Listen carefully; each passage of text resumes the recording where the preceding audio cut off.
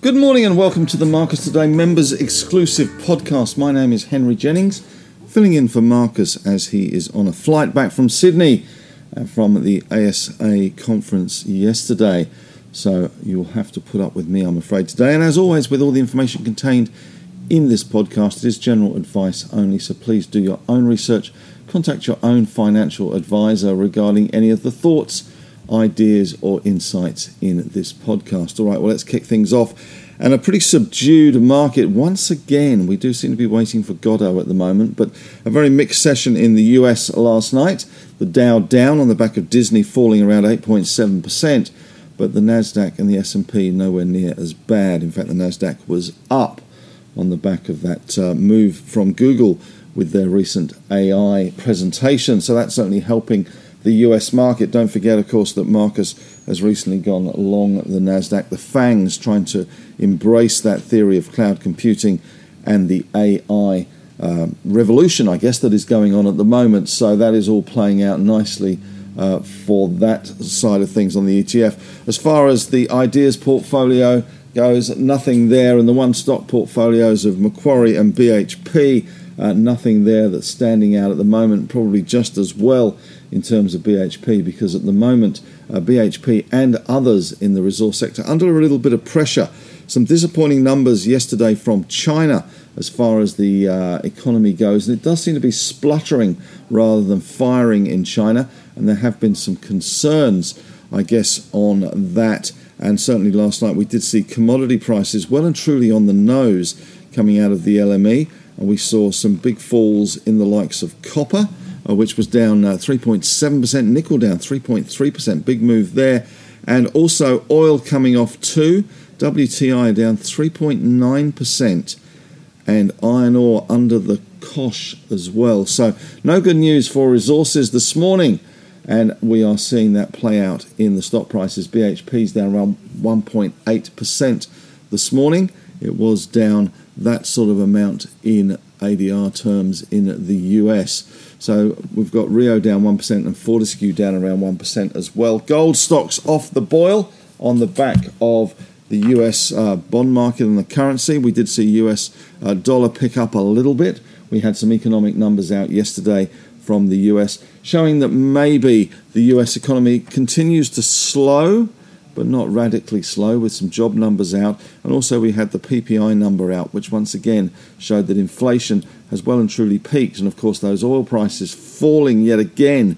We now have WTI on the cusp of $70 US a barrel. So that very much helping the US and global inflation situation. It hasn't helped the UK, which once again raised rates last night. But looking at our market this morning, it is the tale of two cities, the best of times, the worst of times. The industrials doing relatively well, relatively firm. CSL punching the lights out at the moment, 1.6% higher. ResMed 1.5% higher.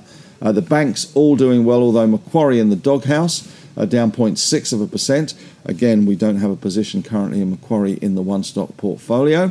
But the banks generally, CBA up 0.7 and Westpac doing well, up 0.8. But it is those resources, golds especially, although we are seeing bright spots in the lithium space still, that Alchem and Livent merger sort of helping out sentiment there to some extent. Brokers generally pretty positive about the synergy benefits that could be seen from that merger there. It is supposed to be a merger of equals. However, both the CFO and the CEO will come from the American side of things, the Livent side of things. There will be the primary listing will be in the US, and we will have a CDI listing in Australia once that deal is complete. As far as the board composition goes, it'll be 7 aside from Alchem and from Livent there. So very much an equal partnership in terms of the board composition. Alchem gets the chair, with Peter Coleman, ex-Woodside, of course, taking that spot. So the CEO and CFO coming from the other side of the business. So that is a pretty positive move for the sector, and the sector has responded, and we are seeing gains again in the likes of Lake Resources, Leo Lithium, which is certainly popping up as one of the favoured stocks, Ioneer 2, doing okay at the moment. Bit of a renaissance too in uranium at the moment. A little bit of talk there on uranium. We are seeing Silex up around 2.5% this morning, although Paladin, which is usually the go-to uranium stock, is down 2.2%, and Bank Boss Energy is down 3.4%, so maybe a little bit too previous in the uranium space, maybe not quite yet, as they say. Currently we have Dow Jones and Nasdaq futures both up around 34%, just 34 points just popped into my CNBC screen, so just keeping you updated with that. As far as content goes today, Marcus is obviously travelling, flying back from the ASA conference, which I believe went very well last night. Everyone was thoroughly entertained, as he is usually wont to do.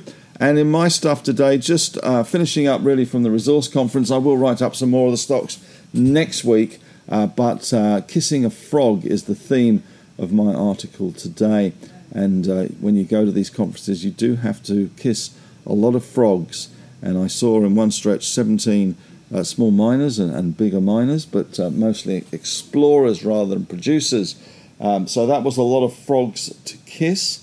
But finally, yesterday I went to a presentation of a stock that I have followed for a little while and have recommended to members over a long period of time, and have been looking to add to the small cap portfolio, and decided in absentia, as I was targeting that 13 cent price for it, that I would officially add it to the small cap portfolio. We are still having some issues with our small cap portfolio spreadsheet. Morningstar are not being as easy to access as normal, and so that has disrupted normal service, but it will be back as soon as possible. So LRS is the stock code for Latin Resources, and what I really liked about the presentation yesterday, apart from the fact it was the CFO who really knew his stuff, very smartly dressed young man, a lot of confidence in the project and a lot of knowledge about the project. The in-country project Salinas in Brazil is very close to another big project called Sigma. Now, Sigma is worth a considerable amount of money now, $3-4 billion market cap, and they started back in 2018 with a similar size resource, 13 and a bit million tons back in 2018 in their deposit, their lithium deposit, and have subsequently built that out and explored that and proved up to around 100 million tons. And you can see the progression rather, of the share price and the valuation of the company as they have proved up those resources and begun to mine. Now, obviously, Latin Resources is a little way off, but coincidentally, with 13 million tons and an upgrade to come in June, it certainly does offer a good pathway. You can see the pathway to a much, much bigger company. As I say, it was quite an impressive presentation from the CFO. They did certainly stress their ESG credentials. They also stressed, as all did in South America, and something that we would love to have here, I suspect, is the cheap power, because a lot of this mining and processing is quite energy, where it does require a lot of energy. So they have cheap power there, a lot of hydroelectric in Brazil, and that certainly helps the economies there. But we are expecting a resource upgrade from Latin Resources. I have added it at 13 cents. The stock is going quite well today, I have to say. Clearly, I wasn't the only one impressed with the presentation. It's up 12.5% today, nearly trading at around 16 cents has been the high today. They have just done a capital raise at 10.5 cents to select institutions. And what else was interesting there from the LRS, the Latin Resources perspective, where they made pains to point out that 2 Brazilian institutions had come on board at the share register on that placement. So that certainly looks, as the years unfold, and it will take a little while, obviously, but there are some good milestones in 2023. But as the years unfold, provided they can prove up the resource to the significant size, the same as Sigma, maybe that 100 million tons of resource, excuse me, that their valuation will increase by a factor of many times. So at the moment, there's about a $400 million market cap, and you have got Sigma with around 10 times that market cap. So you can see there, and I've tried to lay out my reasons for buying this one, that there is a clear pathway as things get better. As I say, catalyst will be the June upgrade for the reserves, and of course as things progress and as more drilling progresses, and they are doing a lot of drilling, then we will see those reserves increase as well. So that is a good story. Also, just looking at what some of the brokers are talking about in regards to the Allkem Livent merger. And Pilbara, still amazingly, a massive short position in both Pilbara and the little Lion Man at the moment. So that is quite strange, given the strength that we've seen in Pilbara. There's 180 million shares. 6% of the company is actually shorted in Pilbara. As far as Liontown goes, it's around 4.9%, 108 million shares. That's down a long way. At one stage, it was up 180, 190 million shares. So clearly, as the share price has gone up, the reason for that is that some of those shorts are covering. So it's up 1.7% today, just knocking on the door of $3, but certainly that one still in demand. And Pilbara doing okay, although they have run pretty hard. So they're just consolidating here around 0.8% better. As far as news in the market goes, not an awful lot of news out this morning. News Corp has come out with some numbers surrounding property potential, and we have seen REA Group down 0.9% on their quarterly update. News Corp itself is up actually 5.3%, so they're going pretty well. The other big news, of course, is that QBE, which never fails to disappoint, and once again it has not disappointed in its disappointment for the market.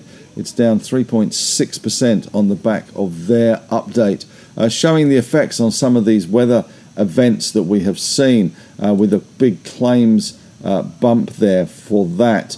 Their gross written premiums are going to be up around 10% in constant currency basis, but a string of disasters, New Zealand flooding, part of that has hurt them in terms of that claims. So the cost of claims to QBE was $480 million to April. QBE has set aside an internally budgeted allowance of $535 million for the first 6 months of the calendar year. But there was this $130 million sting from some of the older disasters coming in. So that's knocked the share price there. But as I say, it is usual for QBE to disappoint, and they haven't disappointed with the disappointment so far today. Apart from that, the other news, I guess, is that Twitter looks as if it has found a new CEO, and it is a lady, a woman, that will be taking the helm, although we do not have the name yet. The favourite is emerging as NBC Universal's Linda Jaccarino, which could well become Twitter's next CEO. So that's more to come on that one. That is about it, really, from me today. Thank you very much for listening. Always, you can go to the newsletter, of course, and the website, where there is a font of knowledge and a font of stuff in terms of education, podcasts, etc. So I would urge you to go and look around the website if you haven't done already today. There is a short article from Marcus and a bit of a longer article from me today, with a bit more on the meat on the bones, I guess, on that Latin resource story, Pilbara, AKE, and the lithium story generally. But that's it. Have a great weekend, and of course we'll be back again on Monday.